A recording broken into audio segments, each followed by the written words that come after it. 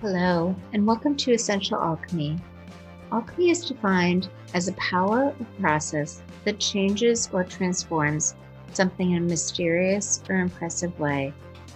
My hope is that the information in this podcast can help you transform your mood, your energy, your physical health, or even help connect some dots and help you shift your mental and emotional state. I'm your host, Jody Cohn, a best-selling author, award-winning journalist, functional practitioner, lifelong learner, and founder of Vibrant Blue Oils, a company that sells proprietary blends of alchemical essential oil remedies designed to return you to optimal mental, physical, and emotional balance. You can find out more about me and my company at vibrantblueoils.com. And with that, let's get started with today's episode.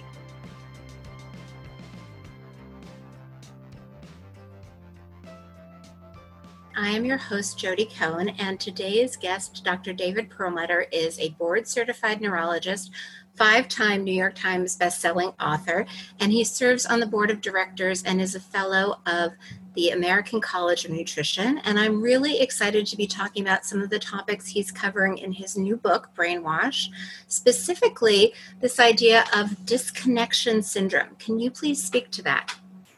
Certainly. So it actually is a bit of an encompassing term. We take it from, the brain physiology meaning all the way to the societal meaning of that term, of being disconnected.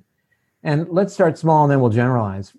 From the brain perspective, early on in the book, we described two very important areas. One called the amygdala, and this is a primitive brain center that's involved in things like impulsivity, making a decision just impulsively, self-centeredness, narcissism, anger, fear, tribalism, in contrast to another area of the brain called the prefrontal cortex that sits up behind your forehead. And this is a really a human attribute, at least having such a large prefrontal cortex. And that's an area of the brain that is involved in things like planning for the future, thinking about our decisions in terms of how they're going to play out, what will their consequences be for us, for our neighbors, for others, empathy, how we feel towards our future selves, how we feel towards others, how we care for the planet. And importantly, this adult in the room, this prefrontal cortex, exercises control over the other area, over the amygdala. So it calms down impulsivity. It calms down the sense of I'm right and you're wrong. And that connection is so incredibly valuable for exactly that reason. And what we've identified is that so many features of our modern lives are disconnecting us from this prefrontal cortex, disconnecting us from thinking about tomorrow, thinking about other people, thinking about our planet, thinking about our future selves. And that is, at least from the brain perspective, what disconnection syndrome is all about. We've come to realize in our modern world of being told to socially distance that we need to still be very much connected to other people. We are social beings. Yes. Our health absolutely is influenced by the degree of social connectiveness that we experience. What is our social capital? How do we measure that? And that social isolation is indeed very common, especially in urban environments, is associated with risk for some really bad other issues like cancer, diabetes, Alzheimer's, weight gain, coronary artery disease, to name just a few. So our health depends on our ability and our efforts to interact with other human beings in the best way that we can.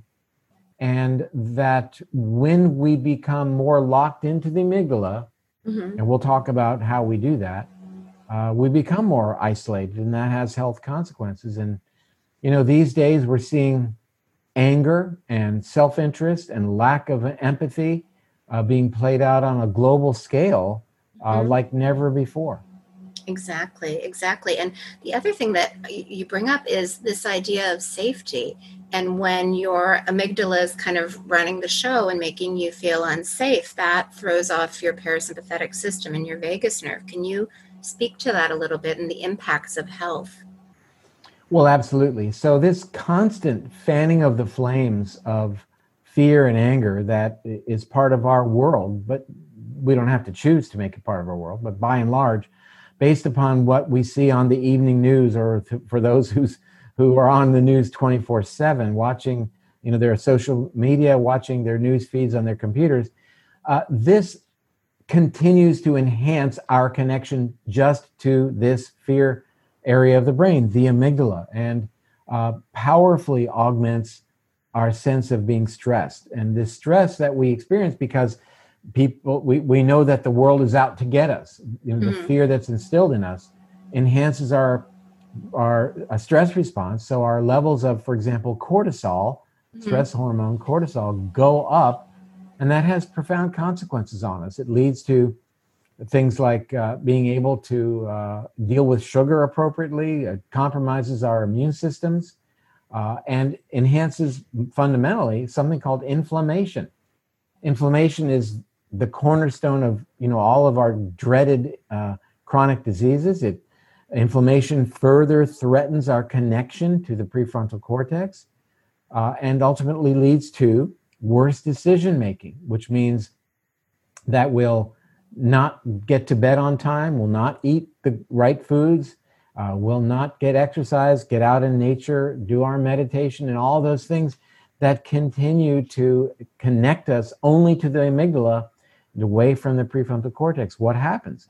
Our decision making declines even further, degrades, so that we make worse food choices, less good choices as it relates to our sleep hygiene. And we create a situation where we develop these chronic degenerative conditions. Now, we wrote this book and published it in mid-January of 2020, prior to what's happened since. Simply saying that our lifestyle choices affect our immune systems. Yes, yes. And now we know that our immune systems are front and center. Everything is being talked about, about immunity. I want to have a good immune system. And in addition, we're all acutely aware that unrestricted inflammation kills people in the context of COVID-19. So this idea and these recommendations, that they become far more meaningful these days in the context of the world in which we live. Yeah, and I love how you, as a neurologist, kind of brought in how the brain and what's happening in the brain can impact the body, the gut, the blood sugar regulation. And you landed on inflammation as being one of the things that can kind of compromise the communication between the amygdala and the frontal cortex. Can you speak to some of the other things that can kind of throw off that balance? Well, let's just stay with inflammation, because there's one other, I think, really important mechanism that and it's a bit technical, but let me shorten it by saying inflammation threatens our ability to have adequate amounts of serotonin. Leave it at that. It's for those of your viewers who are into this, we're talking about the kynurenine pathway. We're talking about the metabolism of tryptophan into serotonin, but basically inflammation leads to less serotonin, and that inflammation can be caused by not getting enough sleep, not eating anti-inflammatory foods, but eating foods that increase inflammation, like ultra-processed foods and foods with refined carbohydrates. Just those two things, not getting enough sleep and eating a crummy diet, amps up inflammation. That threatens your connection to the prefrontal cortex and threatens the availability of serotonin for your brain. No wonder people who don't get enough sleep have a much higher risk of things like depression. No wonder there's this correlation between weight gain and depression. You're gaining weight because you're eating high refined carbohydrate food. So everything starts to come together, and we begin to understand that we had, some understanding of a mechanism here with respect to diet and the gut organisms and gut leakiness and inflammation. And then we had some information over here that depression is an inflammatory disorder because inflammation markers are elevated across the board. And now these come together where we can relate the gut to inflammation, to depression, and we can relate nutrition to the gut, to gut permeability and inflammation. It allows us to say, it turns out that the food we eat can affect our mood. The food that we eat affects how we see the world around us. Take that in the context of the globalization of the Western diet, that our Western diet of highly processed, higher carbohydrate, high simple carbohydrate foods is spreading around the globe, and that this diet amps up inflammation, the cornerstone of all these degenerative conditions and the cornerstone of depression, and that inflammation locks us into a mentality that creates a sense of fear, that creates a sense of us versus them, of thinking only about myself and about no others. It compromises our ability to express empathy. That relates the globalization of our Western diet to a lot of what we're seeing happening in the world today, with fear, with tribalism, with excluding others from this or that, of us versus them mentality, simply from the change that's happened to our diet, unlike anything humans have ever experienced on the entire hundreds of thousands of years that we've been on the planet. Yes, and I'm very grateful. Between Grain Brain and this book, you give a lot of great recipes to help kind of calm inflammation through diet. You also offer a lot of other really thoughtful suggestions. Can you speak a little bit to how to change the brain circuitry and restore and rewire a healthy balance of communication? Sure. So, as it relates to disconnection syndrome, there are many, many on-ramps. We listed in the book 8 areas, and we went into them at length, whether it's limiting your time in front of your computer screen, getting enough sleep, reestablishing relationship with nature, obviously exercise, obviously diet, meditation, etc. And I think, for our time together, I'd focus on a couple of these ideas.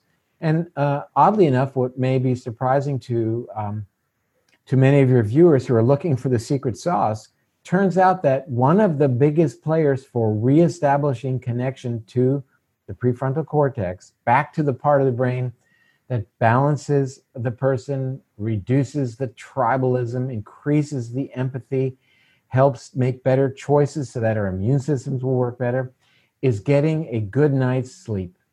Who knew? Who knew that's something that we should do for a third of our lifetimes?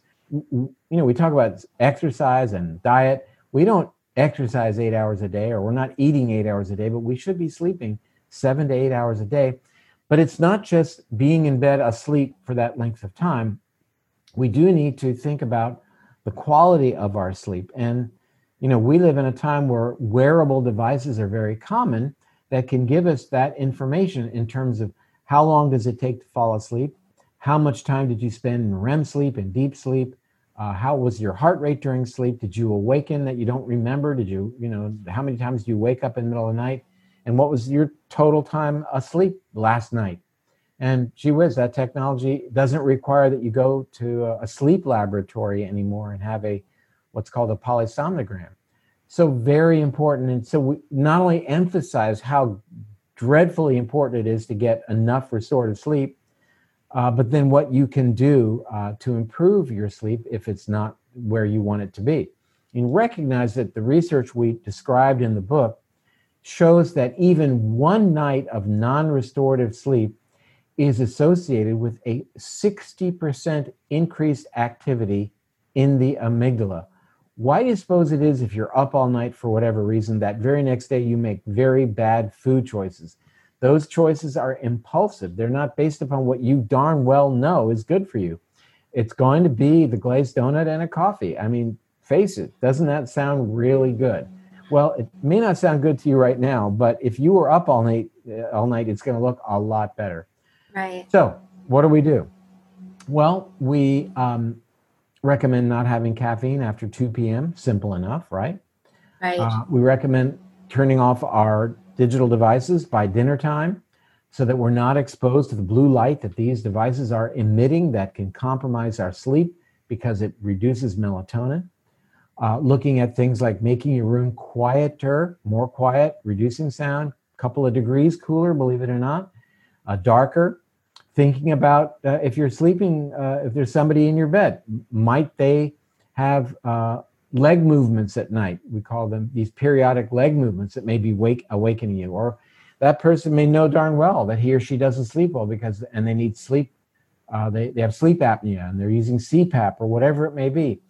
You need your sleep. So does it mean maybe you put a pillow between you? Maybe it means now twin beds instead of one king. Maybe it means another room.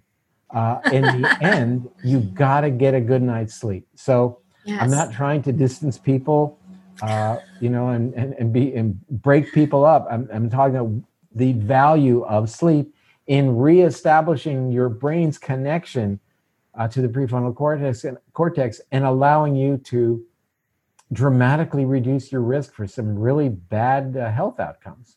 Yeah, so there's a lot to be said for those biological rhythms, the circadian rhythms, and how that ties to the digestive rhythm and even the kind of normal balance of communication in the brain. Well, that's right. I mean, we have lived in a powerful relationship with the cycles of our environment. We call this chronobiology in terms of when we slept, when we were awake, when the timing of our food consumption, our activities, and for virtually the entire time we've lived on this planet, we would go to sleep when it was dark, and we would wake up when it was light. Now, that doesn't happen, and all sorts of parts of our physiology are based upon that diurnal cycle, and that. Now we see that we're becoming out of sync with that part of our biology by eating later at night and going to sleep when we shouldn't, later at night. And it really sets the stage for the manifestation of a lot of issues, not the least of which is, difficulties with glucose metabolism and increased insulin resistance, very strongly correlated with many parts of that dysynchronous lifestyle. So, books have been written about that. Dr. Sachin Panda wrote a wonderful book about this whole notion of chronobiology and timing of our meals and timing of our sleep, etc. Well, and I love that you talked about forest bathing and time in nature, because I think when you align with nature, that helps reset your natural biological clock. Well, that's for sure. I mean, again, for virtually all of our time on this planet, we were intimately relating to nature, and our bodies are signaled by what we experience in nature, by various scents that we experience in the forest, certainly by the day-night cycle that we're intimately involved with when we're in nature, the calming nature of nature, and the fact that that's our history, that's our legacy as well. And so lots is written of this relationship, to the extent that an intervention using nature is something that's now being described. A lot of that work coming out of Japan, they call it Shorin Rikyu, where they known as forest bathing, as you characterized. And it's not as if everybody has access to a national forest, and you don't need that. Ideally, if you could get to a place where there are some trees, even in an urban environment, the research shows that lowers cortisol. Yes, and if exactly. you can't even get out of your house for whatever reason, just a potted plant in your kitchen or dining or living room, whatever it may be. And if you don't have the green thumb and don't want to have plants in your house, even a photograph of nature has been shown to calm the amygdala and to lead to less impulsive response. So, that's very valuable, and it's not in a prescription form, and it has great play in terms of allowing us to reconnect. Yeah, and I feel like part of that is the amygdala puts us in that sympathetic fight or flight state, and the the prefrontal cortex kind of helps calm us down. Can you talk to that a little bit? Yeah, you're exactly right. So, when we're living off, and let me just retract for one second or go back. There's an upside to the amygdala, that's for sure. The amygdala allows instantaneous response. Yes. Which is a good thing at times, meaning that you put your foot on the brake because a kid was in your rearview mirror on a tricycle, and you didn't think about that. It wasn't, this might well be a good thing for me to go ahead and take my foot off the accelerator and shift it over to the brake because there's a kid. By the time you've done that, you've got problems. So there is a great place for this instantaneous response. That's the role of the amygdala, and that can be life-saving. We need sometimes fight or flight. That's a good thing, but not day in and day out. And this day in and day out activation of our fear center of fight or flight does two things. Number one, it strengthens our connection to the amygdala at the cost of reducing our connection to the prefrontal cortex. And it does upset the balance then between the parasympathetic system, which is involved in our day-to-day activities of digesting our food and really the maintenance work of our bodies, and more of the sympathetic, sudden fight or flight kind of activity. We need both, but when we weigh the sympathetic activity far more aggressively, then it does tend to have negative consequences. That feeds into elevating cortisol. That damages the gut lining by changing the array of organisms in the gut. When we damage the gut lining, that leaky gut, as it's been called, augments the process of inflammation in our bodies, and that is something that we cannot let happen, because chronic elevation of these inflammatory mediators is damaging to our DNA. It's damaging to various parts of the body and certainly to the immune system. It's associated with Alzheimer's, coronary heart disease, diabetes, cancer, all of the chronic degenerative conditions that are increased in risk because we're constantly under stress. We're activating our sympathetic immune systems, and then those functions subserved by the parasympathetic nervous system may not get the attention they need. For example, digestion. When we suddenly shunt blood away from the gut by activating the sympathetic nervous system, well, we need blood and we need gut motility to be happening to extract nutrients from our foods, to have healthy digestion. When we constantly are bombarding our bodies with stress and shutting that system off, no wonder people have such issues with respect to their guts these days. And interestingly enough, how profoundly correlative that is with depression. What an interesting other sidelight on the so-called gut-brain connection. Yeah, no, it's fascinating. And I love how you kind of connect the amygdala with the sympathetic response, and how you're talking about, where you put your attention is where it grows. So if you're constantly in stress, that almost wires your brain neuroplasticity to become more stressed in the future. Yes, ma'am. It not almost wires your brain. It does rewire your brain. Right. So through this process of neuroplasticity, the more you're tapping into the amygdala, the stronger that connection becomes. That happens. And the opposite of that is the fact that when you're not using certain pathways, they tend to decline in their efficacy. In other words, when you're not connecting to the prefrontal cortex, this connection between the prefrontal cortex and the amygdala that normally would have calmed the amygdala down becomes less effective. And we can't have that. We need to re-establish that connection and then nurture it. Yes, it's like amygdala hijacked. It just kind of keeps running on its own, which is... Yeah, let the amygdala do your job. Your job is to alert us if we're in clearly a threatening situation. But otherwise, we need you to calm down now. We need you not to be fearful day in and day out. And sorry, amygdala, I'm sorry I've been bombarding you with news from 24/7 exposure to TV and my screen. What does that do? That strengthens the amygdala's role. It says, look, things are really, really bad, and it amps up sympathetic activity, increases cortisol at the cost of the parasympathetic nervous system.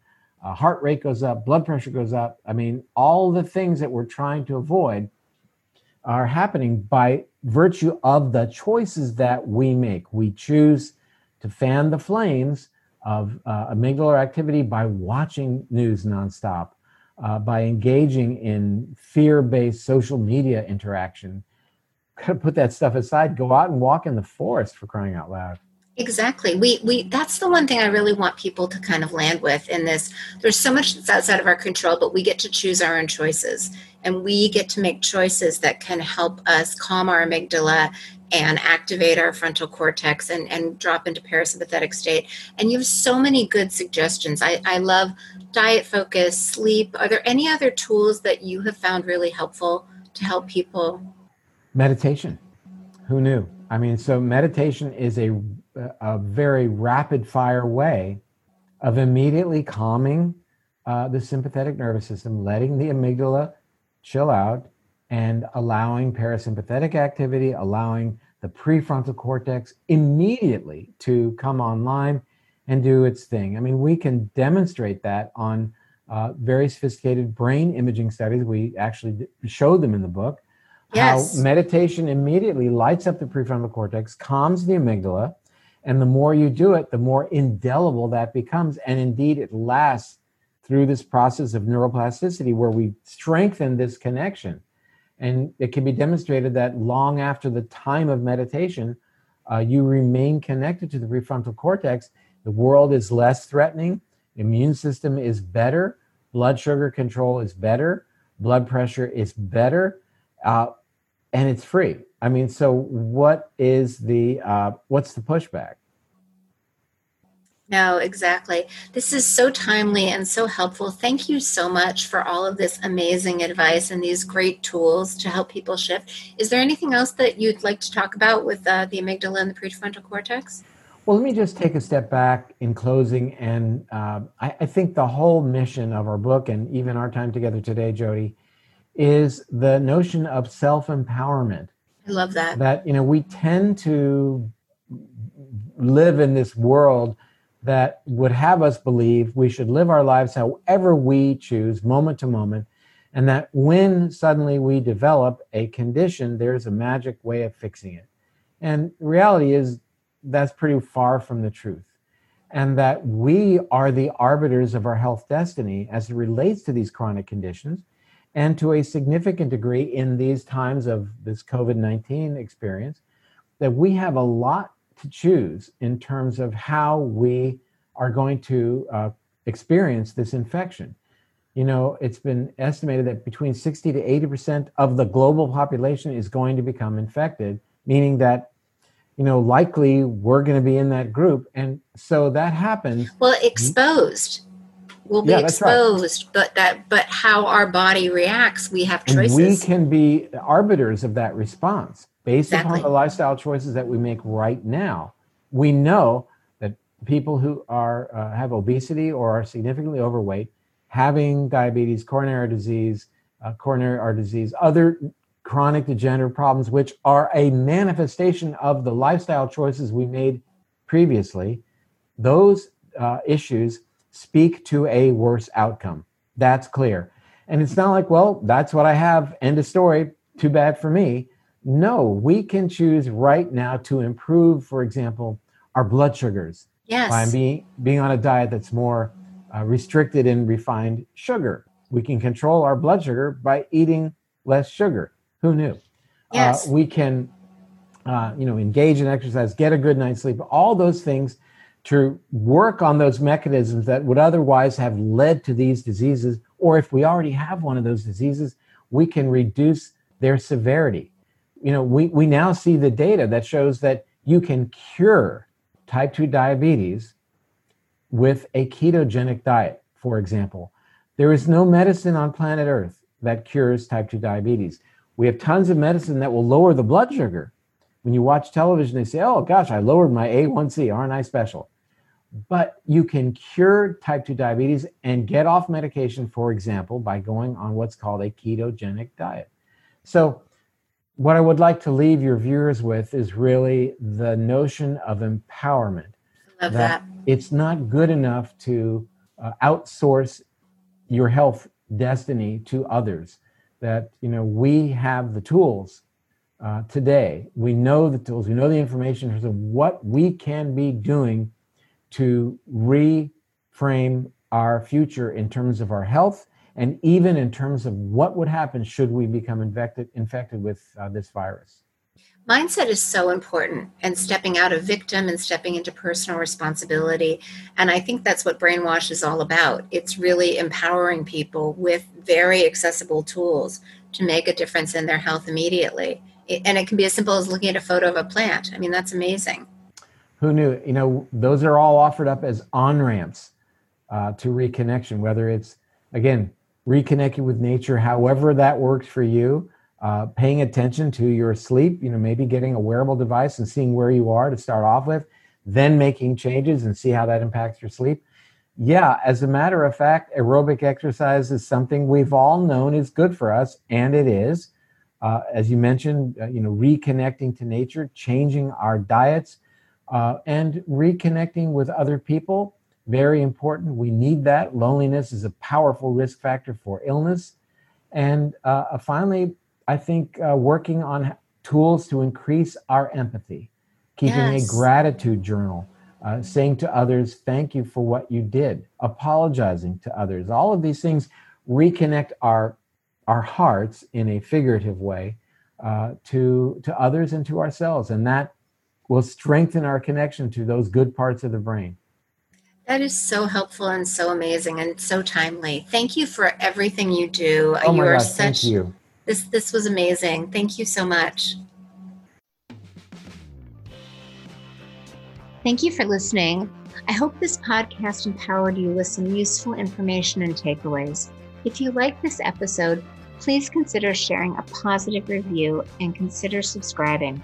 I would also love to offer you my free parasympathetic toolkit as a gift just for listening. It will teach you how to activate the most important nerve in your body to turn on your ability to heal. This free toolkit includes a checklist, a video, and a detailed guide. If this podcast prompted any questions, you can always find answers on my blog at Vibrant Blue Oils or in my book, Essential Oils to Boost the Brain and Heal the Body. Until next time, wishing you vibrant health.